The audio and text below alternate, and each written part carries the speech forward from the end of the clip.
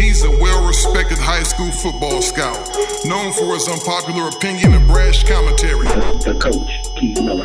He's a well-respected national high school football recruiting analyst. Greg Biggins. Together they bring you the transparent truth, the world's #1 source for high school football recruiting news and interviews. The transparent truth. Ha ha! Welcome. You're now listening to the Transparent Truth. It's your boy, Coach Keith. I'm in the building, Intercom Studios in the Miracle Mile, Massillon and Wilshire, back in LA. Excited to be back. Long 13-day road trip with 2 days at home. Finally back in sunny Southern California, the city of angels, baby. And when I'm back in my home soil, it's always important for me to link up with my main man, Greg Biggins. GB, what it do? Oh, it's just great, Keith. Just great. Just good times. Nothing but good times right now. You having a great morning? You sound like you're enthused about life. Morning. Oh yeah. Well, that's a great thing, my friends. Good to have you on the back. Good to have the show back, man. We've been a little MIA. We're sorry, but duty calls. But good to be back on air and talking to all our listeners and all our fans out there. But let's get right into it, Greg Biggins. We have some recruiting to get to. We got a sleeper up out of the Long Beach area. We're going to talk a little Hall of Fame, World Bowl, Elite Academy in Canton, Ohio. We're going to touch on the Mission Viejo 7-on-7 tournament. That was so well ran. We'll get into that shortly. And we'll talk a little bit rankings and quarterbacks to kind of end the show. But GB, as always on the Transparent Truth, my man, we like to start it off with recruiting. The Transparent Truth Recruiting Report. Hit us with what you got. Yeah, I know. It has been a little bit, so I'm not even sure where we ended up. And so just basically emptying out the notebook, I'll call it. Just guys who made commitments. Just some top-tier guys over the last maybe couple of weeks. Washington is on a nice run right now. Obviously, the big one was Sam Adams yesterday out of Cathedral Catholic High School in Washington, Eastside Catholic in Washington. Really good-looking two-way player, running back, safety. A lot of people, including my guy B. Huff, love him as a safety. But Sam wants to play running back, and that was where the Washington Huskies recruited him at. So big pop, Sam Adams Sr. played O-line at Texas A&M, but Sam is going to stay local and run the ball for Washington. Also, Mason West from La Habra, and then the huge one was Miles Morale from Mater Dei. I think a lot of people thought that Miles wasn't going to be able to leave home. Obviously he's very close with his mother, and I heard from a lot of people saying there's no way Miles will leave. There's no way Miles will leave. Him and his mom are just too dang tight, but you know what? Miles is leaving. And if there was one school I thought could potentially pull him, it would be Washington. He took an official visit literally the weekend right before the opening. And when I talked to him at the opening, I definitely got a Washington vibe from him. And then he committed like the next day when they got back. So Washington pulling in some elite talent. Mason West, La Habra, has had a really good offseason. Big, strong tight end. Sam Adams and Miles Morale. Huskies. All of them, Keith. Yeah, no doubt about it. Sam Adams, a versatile playmaker, both sides of the ball. Greg, I know people like his ceiling as a safety. I really like him as a running back. A little bit of a late bloomer, but I really love Sam Adams just as an overall athlete, a guy that can make plays with the football in his hands.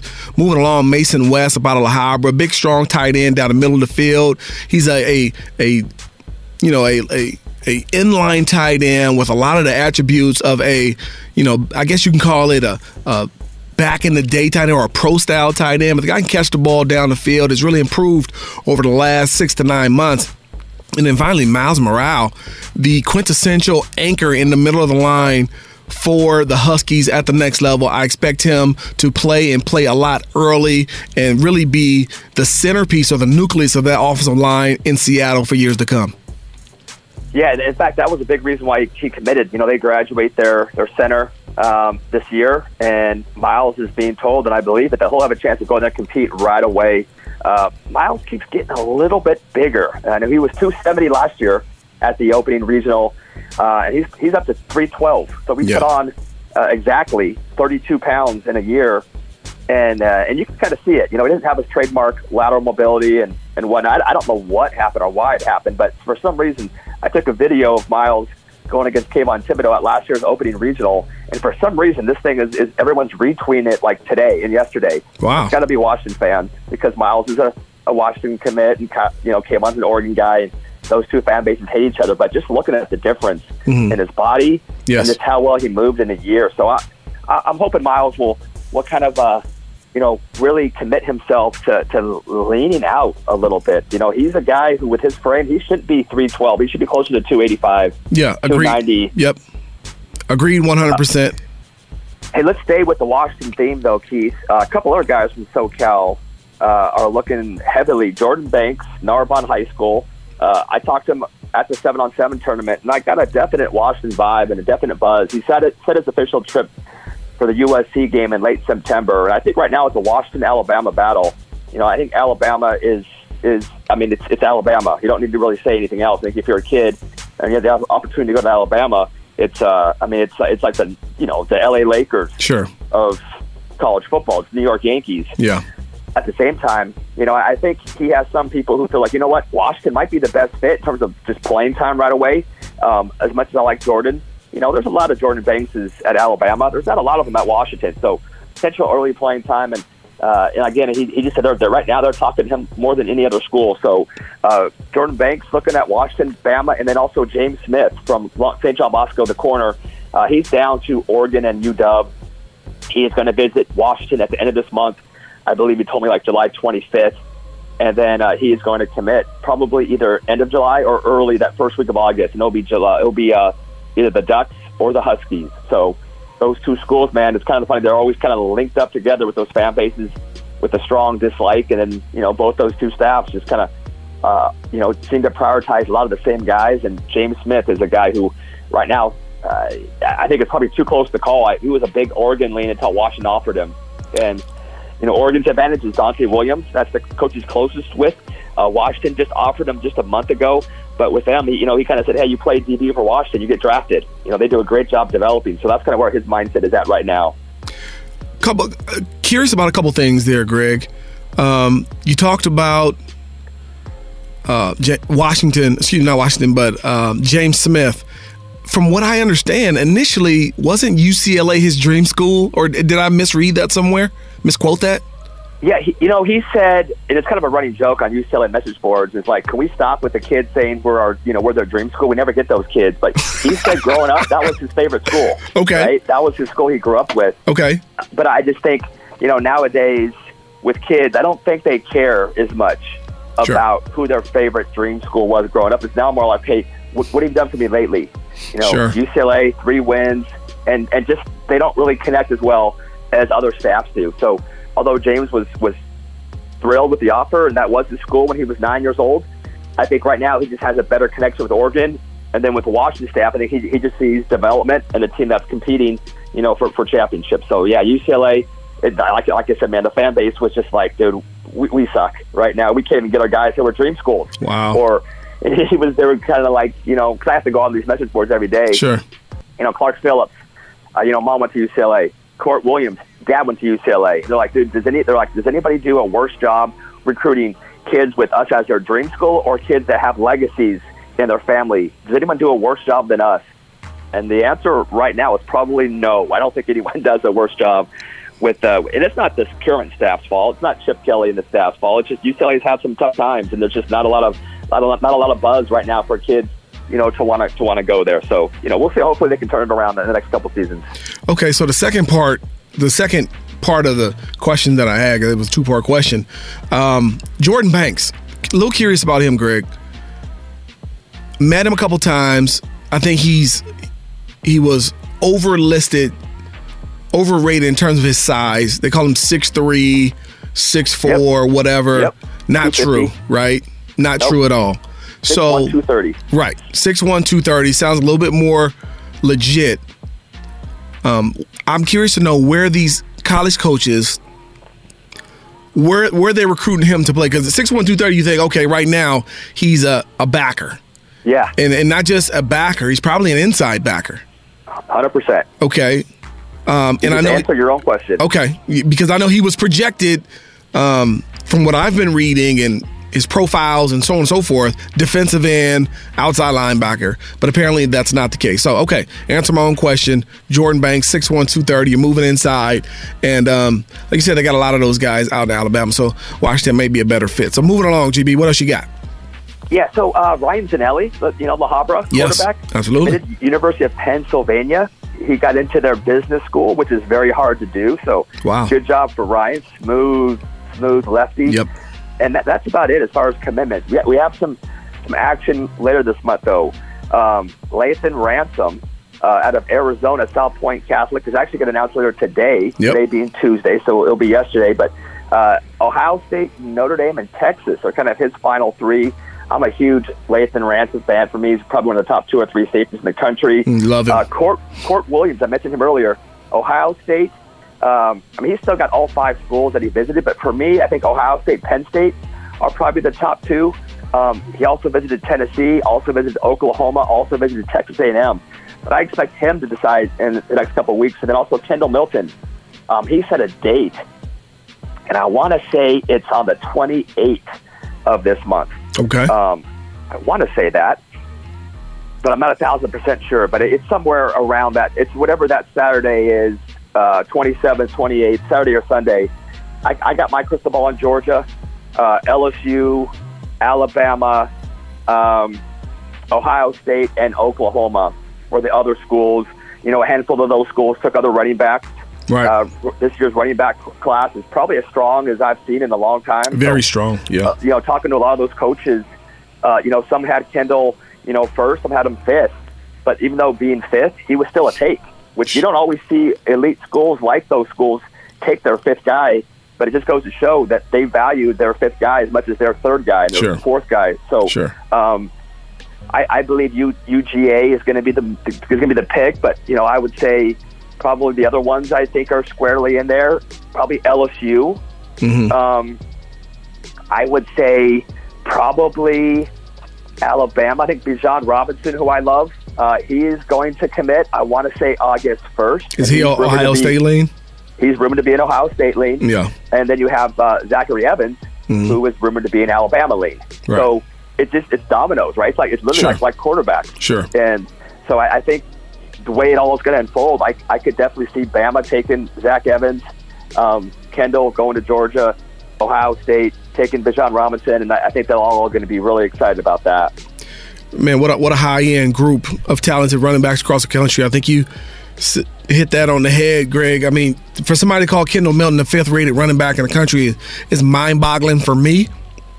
He's a special talent carrying the football 7 yards deep in the backfield. That's a big, fast athlete with the football that can make people miss and run by people on the third level. But, like you said, dominoes are falling. Zach Evans, Bijan Robinson. I hear Jason McClellan might be decommitting or committing, and Seth McGowan. And, I mean, it's loaded. They're all good. They're all very all good. Guys, yes. The guy that we love, actually, I'm trying to look up his name as we speak. On Kendall, the only concern, it's not even I like Kendall a lot, but he measured in at 230 at the opening. And again, it's, wow. The way we're trying to do rankings is it's a projection. Yes. We're trying to find the NFL comp of a top 100 player. When I say top 100, I mean top 100 draftable. So top 100 picks in the NFL draft. A guy that was 230 coming out of high school. Derrick Henry. We couldn't find Derrick Henry. Yep. Is probably the closest thing. A little taller, probably a little faster. Kendall's been a 4'6", 4'7" guy, whereas Derrick Henry was a legit 4'4" guy in high school. But so I definitely see DeMarcus Bowman, who I was thinking of earlier, Clemson commit, who's very, very good too. So, but yeah, Kendall, I would love to see him closer to 215, 220, maybe improve his quick twitch. I think he is quicker than people think. Yeah. He always does pretty well in the cat and mouse, which is probably my least favorite drill, but he always seems to do pretty well in that. But I think he'd probably be better served to be closer to 220 than 230, and that's 10 pounds up from Oakland. So he's kind of going, that direction, as opposed if you're going 240 to 230, you're good. But if you're going 220 to 230, it's kind of okay, Kendall, let's rein it in a little bit, right? Let's work on speed, quickness, agility, rather than putting on some of that weight. So, but yeah, great class. You're throwing the guys you just threw out, Bijan, Bowman, all those guys, man, it's a really, really good class. When was the last time there was a running back class this deep at the high? Just before we move on, Greg, do you remember? I can't remember, Keith. This is pretty legit. Very legit. Yeah. Okay. Well, there's going to be some unhappy running backs, and they're rated 4th or 5th or 6th. But I mean, it's honestly Don Chaney, who's going to Miami. Yes, that guy is special. I love Don. I mean, these guys are all top 50 guys, but they're still going to. You can be a top 50 running player and like the number 7 running back, and you know how kids are, man. Kids are going to be, ticked off about why aren't I, rated higher? How I number? Like, dude, it's last year you're probably going to be 2nd or 3rd. So kind of put it in perspective. Get my Madden rating up, GB. Get my Madden rating up. How funny. Those were funny watching the reaction. I kind of thought it was funny. I loved it. I for sure thought it was funny and could definitely correlate their reactions to the reactions of these players when these rankings come out. But, what are you going to do? You can't make everybody honestly, happy. It kind of makes me not feel as annoyed about kids complaining when you got NFL guys complaining, right? Like, well, they're kids. They'll grow out of it. Shoot, they don't grow out of it. They get more ticked off. Like, Kaden Allen's rant was hilarious to me. I'm not going to play Madden. I'm boycotting Madden because I'm taking my ball and going home. Screw everyone. Right. They got me a 69 strength, like I'm a little boy. I'm a little boy out there. That was pretty funny, man. But thank you, Greg, for that recruiting info, man. That was good. That was good stuff. I'm excited about what Washington's doing and excited about those running backs. How about a guy like Mason West, just kind of sneaking around the chicken coop and continue to work and got a big Husky offer. Really proud and happy for him. That's a great thing for Coach Mazzata in the La Habra program. So absolutely. Let's move along, my man. It's time. It is time. Probably my favorite part of the show, just because we get to affect the lives of young people. It's time for our Sleeper of the Week. It's time for our Sit and Sleep Sleeper of the Week. Really want to thank our guy, Larry Miller. He's allowing us to showcase unknown prospects that need to be brought to the spotlight. Larry is all about family and community, and his support is helping to change the lives of young players across the country. Each week, young men are getting scholarship offers after being featured on this show. So thank you, Larry. When we have business and a man that is really interested in the community, we need to show our support right back at him. Sit and Sleep is the only place that offers advanced sleep technology. Greg? Body Diagnostics. That's 5-star stuff. This is high quality stuff. Lay down on a mattress, and within seconds, thousands of sensors can help you find the absolute right mattress for you. Wow, within seconds? Seconds. Man, that's awesome. Sit and Sleep. They'll beat anyone's advertised price, or your mattress is free. Appreciate you, Larry Miller. Thank you, Larry. All right. It is Sleeper of the Week time. I'm excited, Greg. You brought this kid to the table, so I'm going to let you introduce him. So why don't you go ahead and take it away? Yeah, so, Romeo Pelham is a guy I've known forever. I actually covered him in high school, and he's at Millikan now as the head coach. And, he's been talking about the player. I probably should throw his name out there. Xavier Staples, with the Z. Xavier Staples, receiver. He's a 2020 kid. He'll be a senior next year. Long, really great-looking frame. I mean, he's 6'2", maybe 6'3", runs track. My first question is always, hey, do you run track? He runs the 400. And he kind of looks like a 400-meter guy. He's a long strider, still a little bit raw in some ways. It was good to, met him and that staff at Millikan. I saw some old school. James Boyd is helping with the quarterbacks. Donovan Warren is out there. Derek Jones, Long Beach Poly. Wow. Is there helping out. So it was good to see all those guys. And so Derek is kind of like saying, hey, man, I'm going to get him right. He's going to get faster. He's going to get quicker. Obviously, those who remember Derek Jones can run like no other. Oh, yeah. And so the guy catches the ball. He does a couple things that I thought are kind of hard to teach. Number one, he's just a real fluid athlete in how he moves, and he catches the ball extremely naturally. Doesn't fight it. Excellent body control. One hand, two hands. He just looks like an actual football player. Route running. Like I said, he's a fluid athlete, but he's still a raw route runner. A little stiffness in there at times. And I want to see him improve his quickness, burst, top end speed. Yeah. Like I said, he's more of a 400-meter guy than if you're a receiver, that's great. But I like that initial. I want a guy who's got that initial burst, getting in and out of his breaks. But the upside is definitely there. He already has a few offers. Still kind of waiting for that first, big P5 offer. Yep. But he doesn't even have any junior film keys. He didn't really even play last year. Right. So these offers that he's getting are just from schools kind of coming down to the school at Millikan. Yep. I said, okay, who's this guy? Right. Because he really looks the part. So probably his best offer is, I would say, Nevada, which, shoot, nothing wrong with Nevada at all. Right. But I know they're going to push him hard, and they're going to feature him this year in the offense in the fall. I think he's going to be one of those guys. A lot of schools, are going to kind of come on late once they see the senior film, and so I think his stock could really go up once the season gets rolling.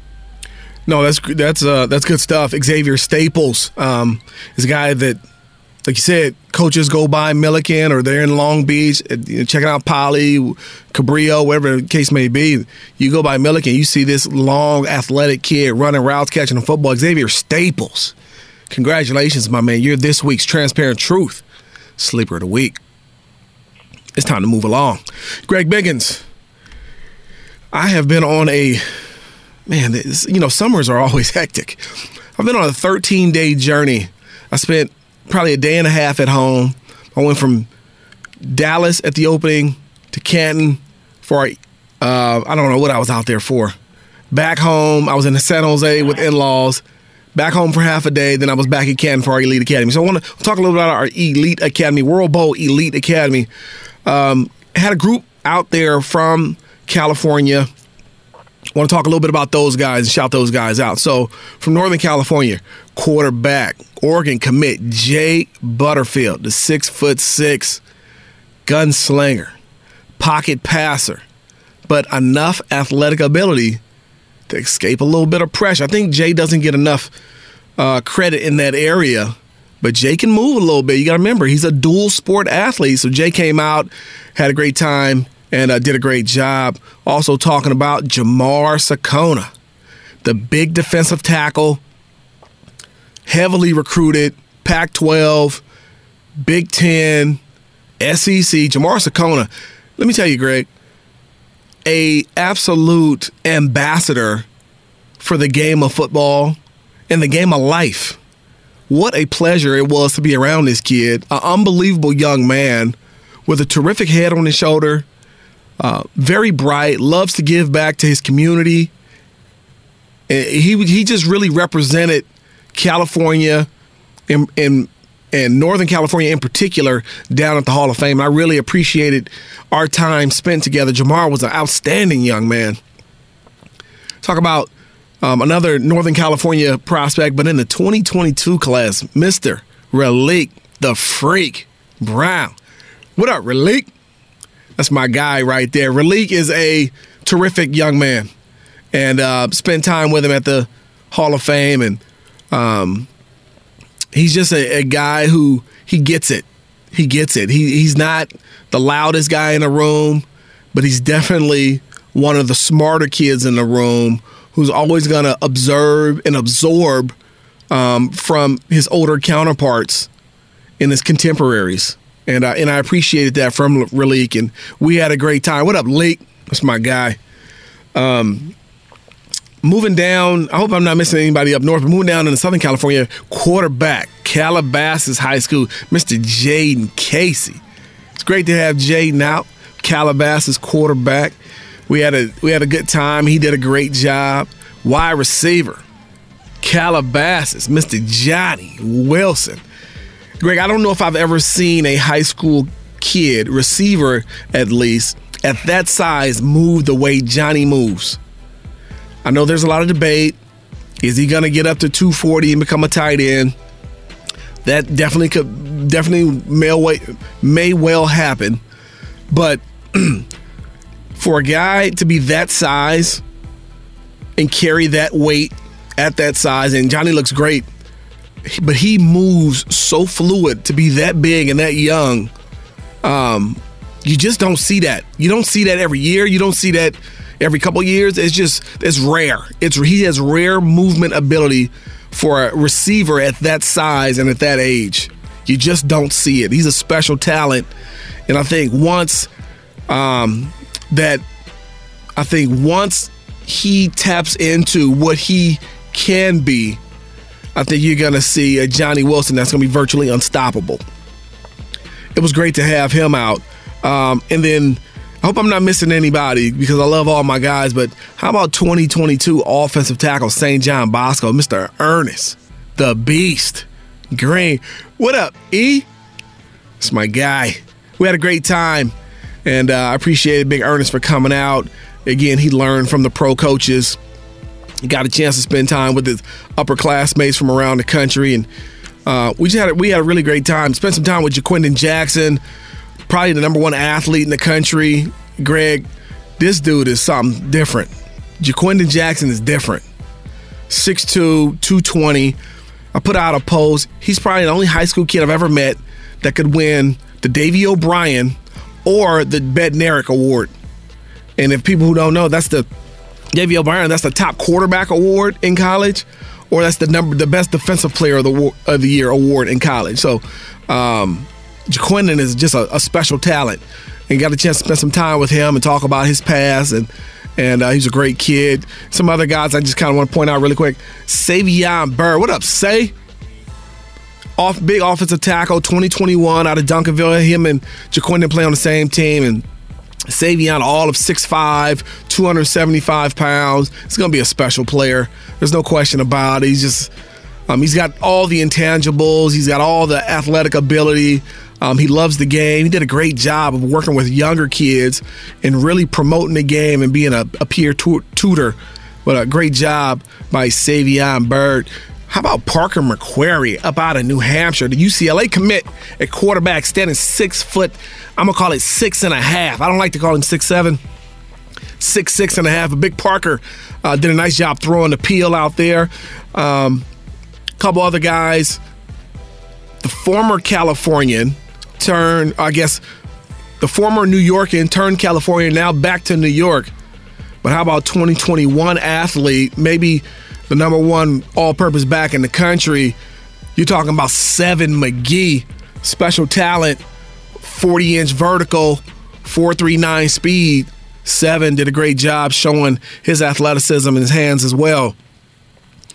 I think last but not least, or the last kind of group but not least, quarterback TJ Finley out of Ponchatoula, Louisiana, LSU commit. Really, really wild people, not just on the field but off the field. Showed tremendous leadership, showed a eagerness to be a catalyst, really has a burning desire to be great. And I think he's going to fulfill his dreams and be the quarterback that he wants to be at the next level and then at the next level. And I guess last but not least, and I know I'm not mentioning everybody. Sorry, fellas. How about Damon Demas, the wide receiver out of Tomball, Texas? That's near Houston, the Texas A&M commit. What a special individual. Spent countless hours with Demas out in Canton, and I've just never been around anybody like this kid. I like to compare him to, just off the field, Odell Beckham on steroids. He's got an unbelievable energy about him. He's an entertainer. If I was smart, I would pay for a camera crew to follow him around 24/7 his senior year. I'd make millions of dollars. When people used to tell me, hey, this kid's a rock star or somebody's a rock star, I didn't really know what that meant per se, but now I do know. This kid is going to be a global superstar. There's not a better football player in the country, pure point blank. This kid is going to be a global superstar. He's special on top of special, and again, he's my number one receiver in the country. Love Fleming, but Demas is just something different, and had a great time with him out in Canton. So I know I'm missing some guys out there. I love all you guys, but we had a great time, had a lot of fun. Paintballing was crazy. So, but the Elite Academy went up. Let's move along, GB. We're talking. So, go ahead. I don't want to move off this topic. I just want to jump in really quickly. Okay. What you said about Demas, I totally agree with. His upside might be higher than anybody else in this class. Yep. For me, though, Keith, I know you're going to get a little defensive because that's your boy. No, won't get defensive. I was assigned receivers. Yes. That we had a position group. Mm-hmm. He's got a long way to go, Keith. I don't know if you watched him that closely. Mm-hmm. In terms of the elite guys, probably right now he is the most raw in terms of his route running. Yes. Was not good. Yes. His hands are average at best. He's great on deep balls and jump balls where you can just run underneath the football on a deep ball, or he is the freakiest athlete there. Yes. On the little jump ball, but if it's an out or a comeback or a skinny, where he has to actually get his hands extended, it's a little shaky for me. And the thing that I listening to you talk about so much about his Odell Beckham and global and star and all that, like, I saw a guy who needs to kind of rein that in a little bit. I saw a guy who 3 or 4 times didn't even run his route when he knew it wasn't coming to him. He looked stood up with his hands at his waist. Yeah. And didn't even run the route. Yeah. I saw a guy who told his coach there, "You're not my real coach. I don't need to listen to you." Like, I think I know you feel the way I do about a lot of these kids who get too much too soon. Yes. You see it a lot in AAU basketball. Like, they get these sense of entitlement and this big head. I hope for Demas and for A&M and for everyone else who's around him that they kind of make sure the guy still is going to willing to put in the work, because he has a lot of work he still needs to go. His ceiling is the highest, but there's a few guys that had a significantly higher floor. And for those who don't know what a floor means, it means if you go, your floor is how good you are now. Your ceiling is how good you can be if you maximize your potential. He has the highest ceiling. He is the best athlete in the class. Nobody can do the flips or the dunks that he can. Right. But I'm just saying the athletic gap between him and a few other receivers, Julian Fleming actually tested better than he did. And just kind of compare those two just from who's going to play like right now, tomorrow. Fleming, I think, is far more ready to go in terms of the routes, the compete level, the toughness. He's 10 pounds heavier, catches the ball a lot better. So, again, I don't know what your thoughts are on that. You might think Demas is ready to go to the NFL right now. I don't know. But, like, for me, man, I'm going to be watching him really, really closely in the next 3 or 4 years, because he could be the number 1 pick in the draft, or it could be in the transfer portal. Like, the range is that far for me with him. I could not agree with you anymore. I love Demas. I met Demas for the first time at the opening, and we've built a special relationship from the first time we met. And Damon knows how much I love and care about him as a person, but extremely volatile, extremely impulsive. He knows, we know, he has some issues. He does not come from where Julian Fleming comes from. He doesn't have the background Julian Fleming has. He has his issues 100%. He knows it. I know it. I think people who have seen him in action, they know it. Is he a ready-made product right now? No. But I never said that my rankings, at least, are about right now. It's all about projection, right? So I don't need him to be a super fluent ball catcher right now.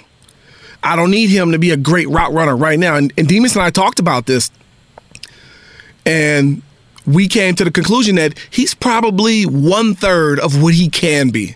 He's probably 33, and that's the number we came up with. We sat and talked about it, Greg, man to man, inside the Hall of Fame, inside the bus room. He's probably about 1/3. He said 25% of what he could be. I said, maybe about 1/3, 33.3% of what you can be. Now, Julian Fleming, love Fleming. Don't get me wrong. And I know people like to think, Greg, if you choose one guy to have another guy, you don't like the other guy or you think the other guy is crappy. Not true, right?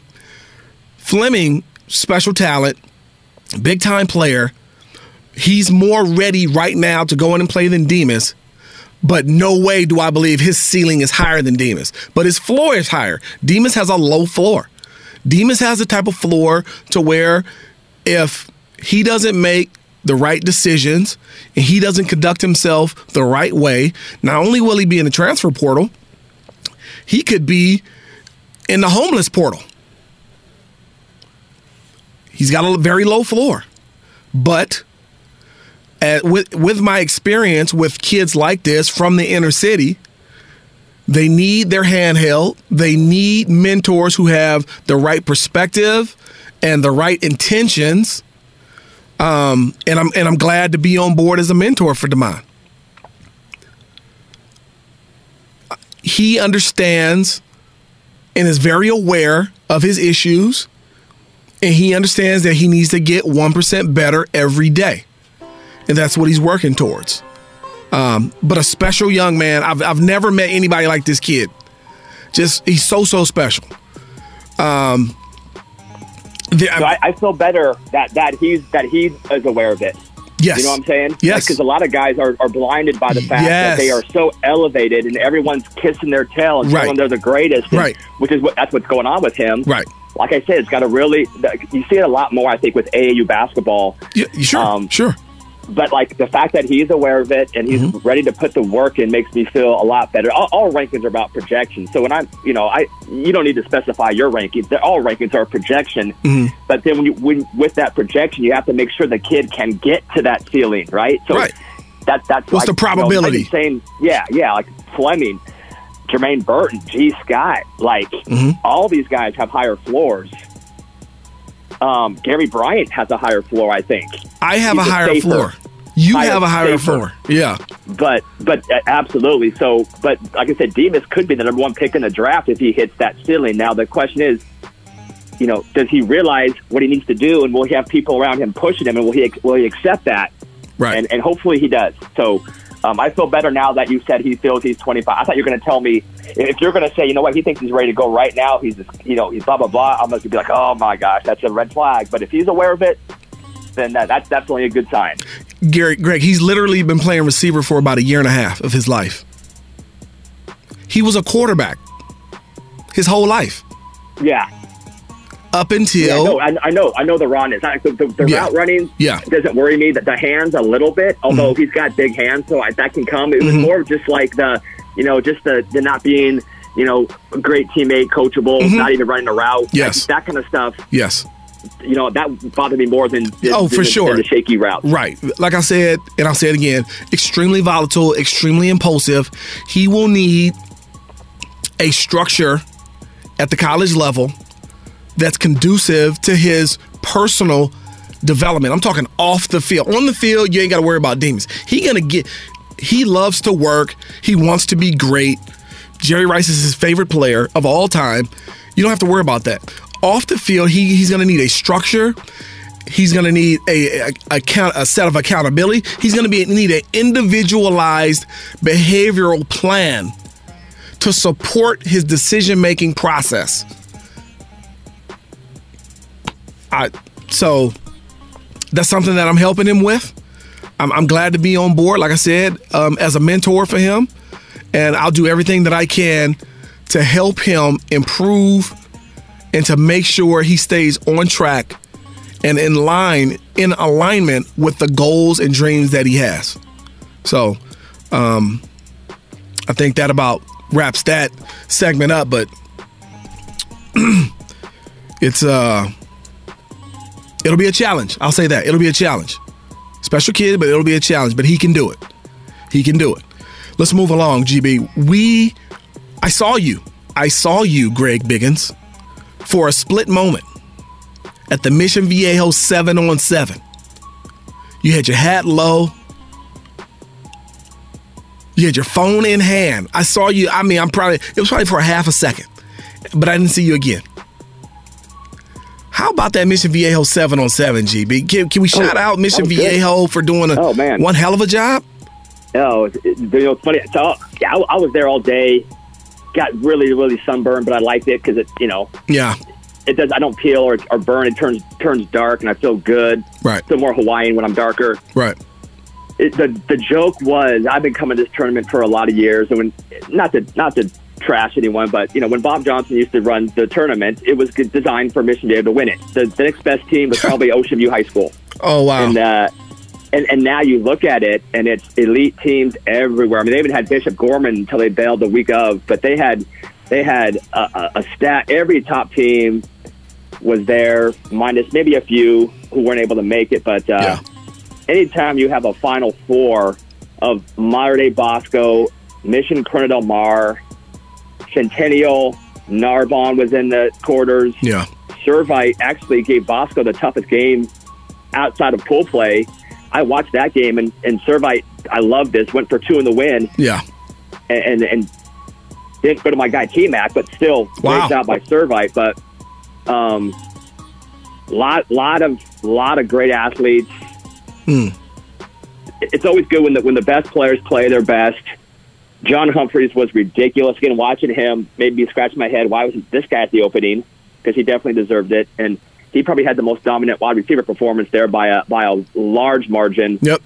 Logan Lawyer probably number 2, but yeah, Keith, it was a good day. I saw you from across the field also. I think I saw you either right before the Mater Dei Boston game or right after. But yeah, I know you texted me and said you're coming up, and you probably got there right around the time full play ended. So you probably got to see a lot of the good teams going head to head. It's so spread out. That's the only negative. They had one school at a different campus, and I didn't get to even go see, CDM, Norco, Servite until after pool play. So if there is a critique, it would be nice if they're all on one location. Right. But the fact is, they had a lineman thing going on too. So the field space was kind of taken up by them, but by the big uglies. Yep. But no, Chad Johnson did a phenomenal job, and strategic. Yep. I like how he did it. Had the 2 Trinity League powers facing each other in the semis. Got to do that. Mission CDM, the other semifinal. But no, Chad did a phenomenal job. Yeah, I thought the organization was really well. I thought that the structure was really nice. I thought, I didn't have a bunch of parents on the sidelines for me, so I could navigate and talk to who I need to talk to, whether it be coaches and asking about a player or a player asking some information or whatever the case may be, or just kind of getting a good view of the action, right? Sometimes you get 50 parents on the sideline. You can't see anything because the parents are halfway on the field. The band is on the field. So I enjoyed it. I enjoyed the lineman competition. Shout out to Mission Viejo boys getting it done in the tug of war. That was a lot of fun. How about Bosco dominating Mater Dei in the tug of war? Doesn't mean they're going to dominate them on the field. Just dominate them in tug of war. Big Maximus Gibbs leading the charge in the front. I love that kid, man. I'm rooting for that kid, man. So that was great to see. Like you said, very impressed with John Humphreys. I think this is my first time really seeing him live, Greg. I was really impressed. He's really good. He's really good. I'm thinking of a comp right now. I'll probably come up with one later, but he's just really good. Big. He's faster than I ever thought he was. And he's got terrific hand-eye coordination and tracking ability. The guy tracks the ball down deep, effortlessly. And it's like a magnet to his hands. Give a shout out to Chase Garbers. I'm sure he has something to do with that, throwing great balls. Saw Mater Dei Bosco. That was a fun game. I know you said Logan Loya. I thought he looked good. I thought Joe McDuffie looked good. I thought Kyron Hudson looked really good. I was very impressed with Kyron. His ability to run routes, catch the ball smoothly, create separation, and just his demeanor and mentality on the field. He looked really good. He's going to have a really good year. DJ, so I was on the field, Greg, and I analyzed basically, almost every throw that I saw cleanly from DJ and Bryce. DJ started off slow, struggled a little bit throwing the peel, being accurate. He was high. He was behind guys. Then he kind of caught fire in the middle of the field, kind of mid-game and later on in the game. I thought some of his reads weren't proper. As I remember, like the first 10, he found an open guy, but I don't think the read was right. But I thought he heated up later on in the game and got better and better. And, once DJ gets hot and gets in rhythm, he's a big-time problem. I thought Bryce was exceptional throwing the football. Out of his first, I did his first 10 passes just in terms of reads. He got the read right all 10 times. In terms of his accuracy, he was 9 for 10 on elite throws. And the one he wasn't elite on, it was a very good throw. And that was the one to C.J. Williams in the end zone that C.J. couldn't come up with. I thought Bryce could have put maybe an extra half a yard on it or so. He was also, the other one I saw, he was late on the third down, late skinny post to Kyron. that was a DB got a hand in there. I was in the back of that end zone. So, I mean, he throws that a half second earlier. That's a when did that throw? Because I didn't catch every throw. Yeah, so it was Bosco was up a score. It was probably middle to late in the game. So it was a key point. It was a third down throw with a deep post. Yeah. And Cowan was open. You saw the separation. Right. And Bryce threw it.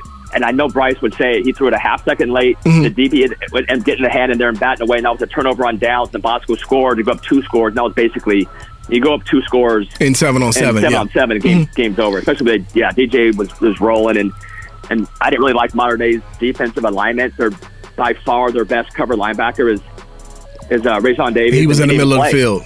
Right. He half the time he didn't play. Half the time he was in the middle of the field. I was literally there talking to some parents, and they were saying, they wanted to run their regular defense, which I respect. Yeah, absolutely. And their regular defense next year is going to be he's going to be in that Brew McCoy rush the passer edge mode. So, yeah, good for them. By far their best cover backer, and they were killing him on the underneath stuff. Bosco, It was like the replay of the first game they played last year in pads, just underneath, and they weren't able. They gave up so much little stuff, and then Chris Hudson. Credit him. That was probably his best game of the tournament. Damani committed 2 PIs against him, and Chris got open a couple times. Logan was turning guys around. One of them was a bad call, Greg. Well, you remember that? Did you see the deep ball? Okay, so I was on the other end. Yeah. So I wasn't near the end zone, but it looked like Damani had really closed the airspace. Yeah, and then knocked the ball away. So he had perfect coverage, but he was grabbing his arm the whole entire time. Oh, okay. It was one of those where you don't need to do it. Yeah. You know what I'm saying? So how many DBs do you see where they're literally in perfect coverage, the head's turned? I'm going, that's an interception. Yeah. But unfortunately, he had his Hudson's right arm wrapped up. He panicked a little. Yep. I don't even know if it was panic. I almost just think I think a lot of corners just kind of feel like, some corners do panic, but with him, like he was running stride for stride. The head's turned around. He didn't look on his face. He didn't look panicked. I just feel like a lot of these guys just are so used to grabbing and clutching that they do it without thinking about it. And he was in perfect position, didn't need to do it. So yeah. It was from the other end. I'm thinking, no way is that pass interference, right? Yeah. He's such a great athlete. He can really get on that highway. But whatever the case may be. But back to the original point, Mater Dei playing their season's defense, that's the right way to do it, Greg. What do you get for winning a 7-on-7 tournament? A little trophy? I would rather have my guys prepare for, Friday nights and making sure that my sub packages are good and guys are getting experience in the positions they're going to be playing, so on and so forth. So, but it was a good game. I mean, I love the Bosco Mater Dei rivalry. I call it the Infinity War. No matter where they play or what they're playing, it's always very intense, very physical, and it's always a battle. But I left that game with one inclination. I left that game with one vision, Greg. There was no doubt to me in my mind, and it wasn't because of that game. It just kind of reaffirmed and reinforced what I had been thinking for years, what I had come to a conclusion with about maybe a week or so ago, that I felt compelled to type out an entire narrative, an entire article, an entire, story about Bryce Young and how he is my new number 1 player in the country. And I felt very, very strongly about it. That's why I did it. I've always thought Bryce was really special. A year and a half ago when they were sophomores, they meaning, the 2020 class, I said Bryce was the guy then. I still believe he's the guy. And if you just look at his track record and his ability to put on virtuoso performances on the biggest stages, whether it be ESPN, whether it be versus IMG, or whether it be versus Bosco for the CIF championship, the guy just outperforms everybody else every big game. And, I didn't get a lot of flack for it, Greg, which was interesting. I was expecting a lot of flack. I didn't. No, I think no way. People said, hey, there's a lot of evidence in what you wrote, Keith. There's a lot of receipts there. That's hard to argue. Go ahead. I gave you some You, flack. you did. You gave me a little flack. Only because of you saying you've been watching football for 55 years and you're only like 30 years old. I'm going, come on now, Keith. Stop with that nonsense. Hey, man, you'd be surprised. You were not watching football at 3 years old enough to be able to break down quarterbacks. I was like, not break down quarterbacks, but I've been watching ball since I was 3-4 years old. Seriously. But that doesn't count. That's like, my mom went to a surf contest. It counts, Greg. Womb. Does that count? It counts. It does count. I remember Gene Voldnager coaching Carson, and Keith, and all the great players. I know you're Keith going Keith. I know I affectionately call you the narcissist, but you cannot tell me that until you became at least 17, 18, 19 years old, you could affect. That's when you first be able to truly evaluate players' positions. No, wrong. Totally wrong. No 5-year-old, 10-year-old, 11-year-old has any clue what they're looking at. I don't care if it's Sean McVay or anybody. You don't know at that early age. It's impossible. Greg. Especially when you're 3 years old. Don't put everyone else's limitations on me. God blessed me with something special, and I do not allow people to put those limitations on me. I was drawing up plays at 5 years old on my own. You got to remember, I had older brothers who played ball. I've been involved in ball since I was 3. Watching guys, analyzing what they do. Maybe I didn't have the vocabulary. Maybe I didn't have the complex, brain capacity at that time to totally break them down. But, I was watching, and I understood what a guy could do, what he should do, and what he didn't do. No question about it. Yeah, I will not budge on. You know what? I don't think I believe that you believe that. I do believe that, and I have receipts. That you believe that. I have receipts. Believe that you actually knew what you were looking at 5, 6, 7, 8 years old, but I believe that you think you did. So we're on the same page from that standpoint. Okay. No, dude, Bryce could very well be the number 1 pick in the draft, and you can't argue that. The way the quarterback game is going, or the way the NFL draft is going, quarterbacks have to be rated higher than any other position player, even if you don't feel they are the best player. So for someone to say that Bryce is my number 1, my other issue, I don't think I expressed this with you, was that you just came out with your little top 15 last week, and he was like number 7, and now he's number 1 after watching a 7-on-7, which no one devalues 7-on-7 more than you. So I was a little bit surprised to see you move him up from 7 to 1 in a week based off of what you saw in an event that you don't even respect that much. Right. That kind of surprised me. But if you would have had Bryce number 1 last week, I would have been like, dude, that's no argument at all. Yeah, He's better at the same stage than Baker Mayfield was. Yeah, for sure. Baker went number 1. I still like Sam Darnold better, but whatever. And I think Bryce is better than Kyler Murray at the same stage. Kyler just went number 1 overall. So I had no issue with that. I just didn't love you're 3 years old, and that you're saying you just came out with your top 15 a week ago, and now he's moving up from 7 to 1. But I have no issue. No one, honestly, I've been in Rakey's meetings all week, Keith. Nobody would have an issue with Bryce being number 1. Like, he's special, and also he plays a special position. So right. And just to justify his move, you got to remember, went to the opening, had to get a chance to digest the opening, and I had been thinking about Bryce at number 1. Got a chance to see him again because I haven't. Remember, I don't do the off-season All-Star 7. Haven't seen Bryson since the champion. Prior to, I don't even think I watched the state title game. I watched the Bosco game. That was it. So I haven't seen him since then. So you go to the opening, you're like, okay, wow. Then you go to the Mission Viejo, you're like, okay, it just reaffirms what I'm already thinking. That's right? fair. And just because of timing, when I put out that top 15, it was just because of timing. But it just reaffirmed, okay, this guy can put the ball wherever he wants. He knows exactly who to go to based on the coverage that's given. He understands the little nuances of the quarterback position to really throw guys open, to move defenders and manipulate them with his shoulders and his eyes. He's just ridiculous. And so I felt compelled to move him to number. I called him the king of high school football. To me, he is.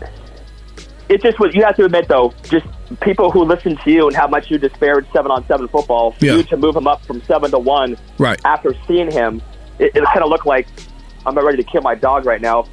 Suppose you hear the barking. Might hear a yelp any second now.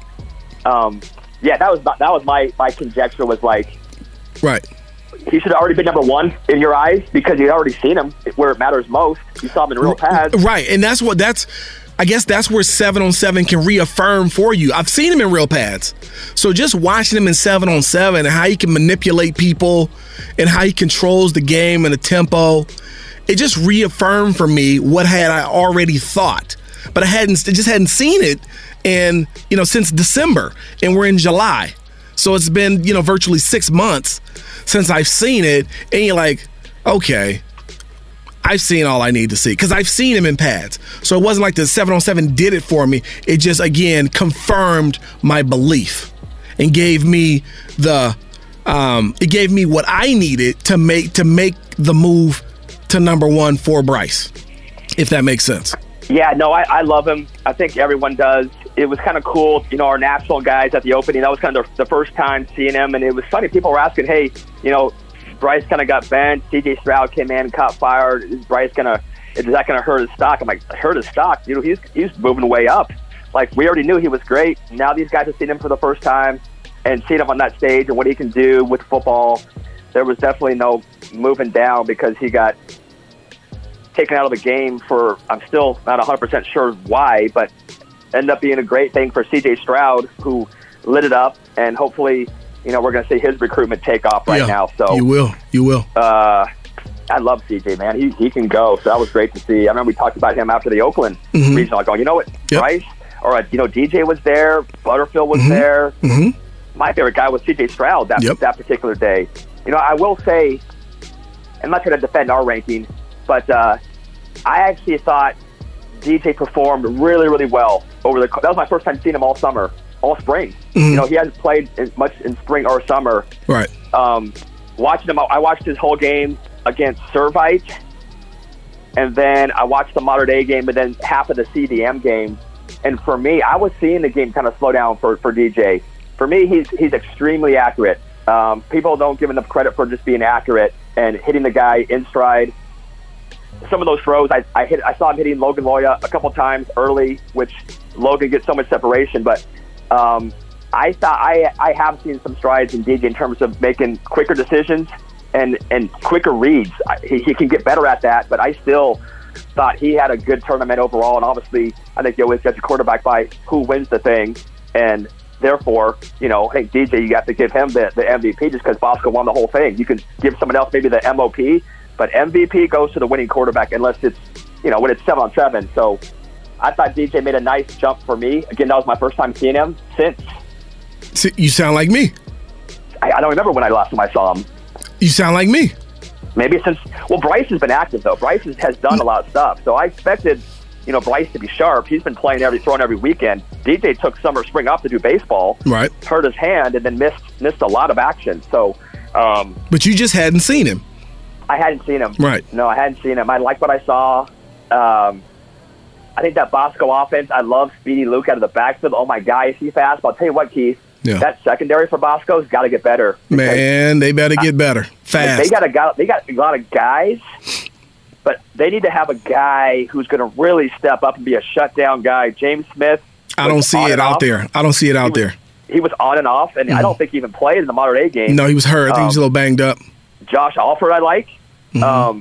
I like some of their young kids. I like the safeties. John Vaughn is getting really big. He looks more like a backer to me. Jake Newman made some plays, but just last year's secondary, when you have Chris Steele as your number 2 corner. I mean, think about that for a second. Chris Steele was last year's number 2 guy. Yeah. Good point. So Bosco, for me, I love their offense, but I definitely want to see that secondary pick up its game quite a bit, and they're going to have to. Yeah, I want to jump on that bandwagon really quick before we get up out of here. I like Josh Alford, but he has some limitations, right? Humphreys took him to school in that championship game. Smith, he's a projection over production guy for me right now. So if you look at that Bosco secondary, there's not, essentially a lockdown cornerback, which is, I think, going to really be an issue for them come the season. So we'll see. And then they don't boast a supreme pass rush. Are they going to get home with 4 with this group? They lost mostly everybody. I mean, Kobe Pepe, we know is a big-time player, but other than that, up front, Greg, I don't see a guy winning one-on-one, 50% of the time. So like off the edge, right? An edge guy. Right. Like a Cole Aubrey, right? I don't see a Cole Aubrey. I don't see a Brew McCoy. I don't see a Rajon Davis. That's going to be an issue. Then I want to get back to DJ really quickly. I did not see DJ the entire tournament. I did watch him against Mater Dei. For me, he struggled with accuracy. Out of the first 10 throws, I think maybe he threw 2 or 3 good balls. Everything else was behind, high, low. He struggled with accuracy. I thought he heated up when he found some holes in the middle of the field, and I thought he played well the rest of that. I guess it was the semifinal game. But with DJ, though, it's for me in my evaluation of DJ, it is nothing from 7-on-7 can help him for me. Well, let me go back. Him reading defenses, yes. But I didn't think he did a great job. I thought he did a decent job. I didn't think he did a great job. He missed, out of the first 10, he missed probably 4 or 5 reads for me. Now, I could be wrong. They could have it schemed another way. But I'm just talking basic route concepts and combinations. Given the coverage, went to the wrong guy.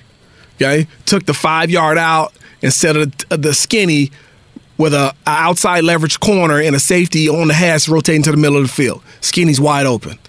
That's just an example that I saw. But for me, it's in pads, with confusion in the pocket. With confusion in the pocket, right? To me, that's where he struggles the most. He gets a little uncomfortable. His eyes drop. He tucks that chin. He puts the ball in his arm. He turns into a fullback. That's very hard to correct, Greg. That is instinctual. The hardest thing to correct on a football field or for anybody in any endeavor is their instincts, natural instincts. For me, that's where DJ struggles. Big time. Go back to look at that Mater Dei game in the championship. 1 for 11 in the second half, 2 interceptions, and watch how many times, because I've studied it. I've done the research. I've done the analytics. I've studied it. Same thing against Jay Serra. A little bit of pressure. Chin comes down. Ball gets tucked. And he turns into a fullback. I can't help that in 7-on-7. But that's something that they will have to correct at Clemson because it's a problem. I'm just going to be honest. If people don't like it, sorry. It's a big problem. It's an instinctual thing, and to correct him out of his instincts is going to be a big-time challenge. So there. That's what it is. This is the transparent truth. I am Coach Keith, and I'm giving it to you raw. Like it, love it, or leave it. GB, that's all I got. Yeah, no, I think I agree with part of that. I do agree that his first inclination as a thrower, that first read is open, boom, it's out, it's accurate. Yes. And the areas to improve. But I don't think I've been doing this not since I was 3 years old, but since I was a long time studying it, being in a lot of quarterback rooms, Elite 11. I have seen a lot of guys way, way worse than DJ in terms of being a one-read guy and not being able to scan the field, who got to college, the game slows down, the light bulb comes on, they get it, I've seen it, and I believe that he has the mental capacity to do it. I've seen guys, Carson Palmer was a one-read guy his last year at USC, won a Heisman Trophy. Like Norm Chow told me, we told Carson, if your first read is not open, throw it to the running back out of the backfield. They didn't trust him going to a second read. Right. Carson was a guy who you talked to in high school. He was a little on the slower side. DJ is not a slow kid. Like there's guys who play quarterback that just aren't super quick. You kind of talk to them, and you kind of feel like, okay, this guy is not really understanding what I'm saying to him. You'll say, hi, how you doing? It's kind of like, they just seem slow. That's not DJ. So I think he has the mental capacity to do it. He's not as far along as Bryce at this point, but I definitely feel confident that when he gets to Clemson, he will be able to have a lot of success. Because I've seen guys worse off than him have that kind of success. Carson just being one easy example because, he won a Heisman with the first pick in the draft and was, like I said, that was his third year at USC. So you can definitely get better in that area. Yeah, I think you might have misunderstood me a little bit. I just want to clarify. I'm not saying that he can't get better reading the field, and I think that's where you were going with it. Definitely feel like he has the capacity. Definitely think he can get better in that area and has the capacity to get better in that area. My evaluation says when there's conflict in the pocket, his eyes go to the rush, he tucks his chin, and he tucks the football and becomes a runner. Even when maybe, nobody's in his lap. It's just, he's feeling the pressure when maybe it's not even there. And first instinct is tuck the football, put my head down. I got you, and I'm not disagreeing with that. I think a lot of that also just happens. I'm not making excuses for him. I think a lot of that also is just from experience, right? I mean, just comparing him to Bryce, from the second Bryce played football at Cathedral, he was taking one-step drops and having 12 guys trying to kill him. So, DJ, good point. He's probably only played against two teams that actually had a pass rush. That was Jay Sarah the first time, and then good point. Sarah, then Monterey the second time around last time. So I think the game has to slow down for him, no doubt. Agree with that. I'm not disagreeing with where the eyes go. I saw it too. I said it on the show. The eyes go down, and he's not. He needs to get better in terms of making that first guy miss, slowing the game down, extending the play, and not just on a design rollout. Just organically as the rush is coming in. Yes, be able to organically. Sam Darnold was phenomenal at this. Yep. Just game slows down. You're not even playing football. You're kind of playing tag a little bit, right? You're kind of just playing smear. Oh, I can't use that term anymore. No, you can't do that. You know what I'm saying, right? You're just kind of playing a game. So not to belabor the point. Yeah, it's we gotta cut this baby down to an end. Yeah. So, but I hear what you're saying, and I think my point is similar, but I also think I don't have a concern about it moving forward. Is what I guess what I'm trying to say. Okay, sounds good. Man, good show. A lot of fun. A lot of really good dialogue. Appreciate it. And thank you all for listening. I know we're going live on Twitter this entire time, Twitter Periscope. So appreciate you guys who are tuning in and asking questions. We're going to try to bring something a little bit more dynamic to you, get Greg on screen and get some highlights going as we're talking. I got some things that I'm cooking up, but give me some time. I'm like a Punjabi. I got about 50 other jobs to do. But hang in there. It's the Transparent Truth. It's your boy, Coach Keith. It's your man, Greg Biggins. Until next time, there's a new sheriff in town, and his name's Reggie Hammond. Y'all be cool.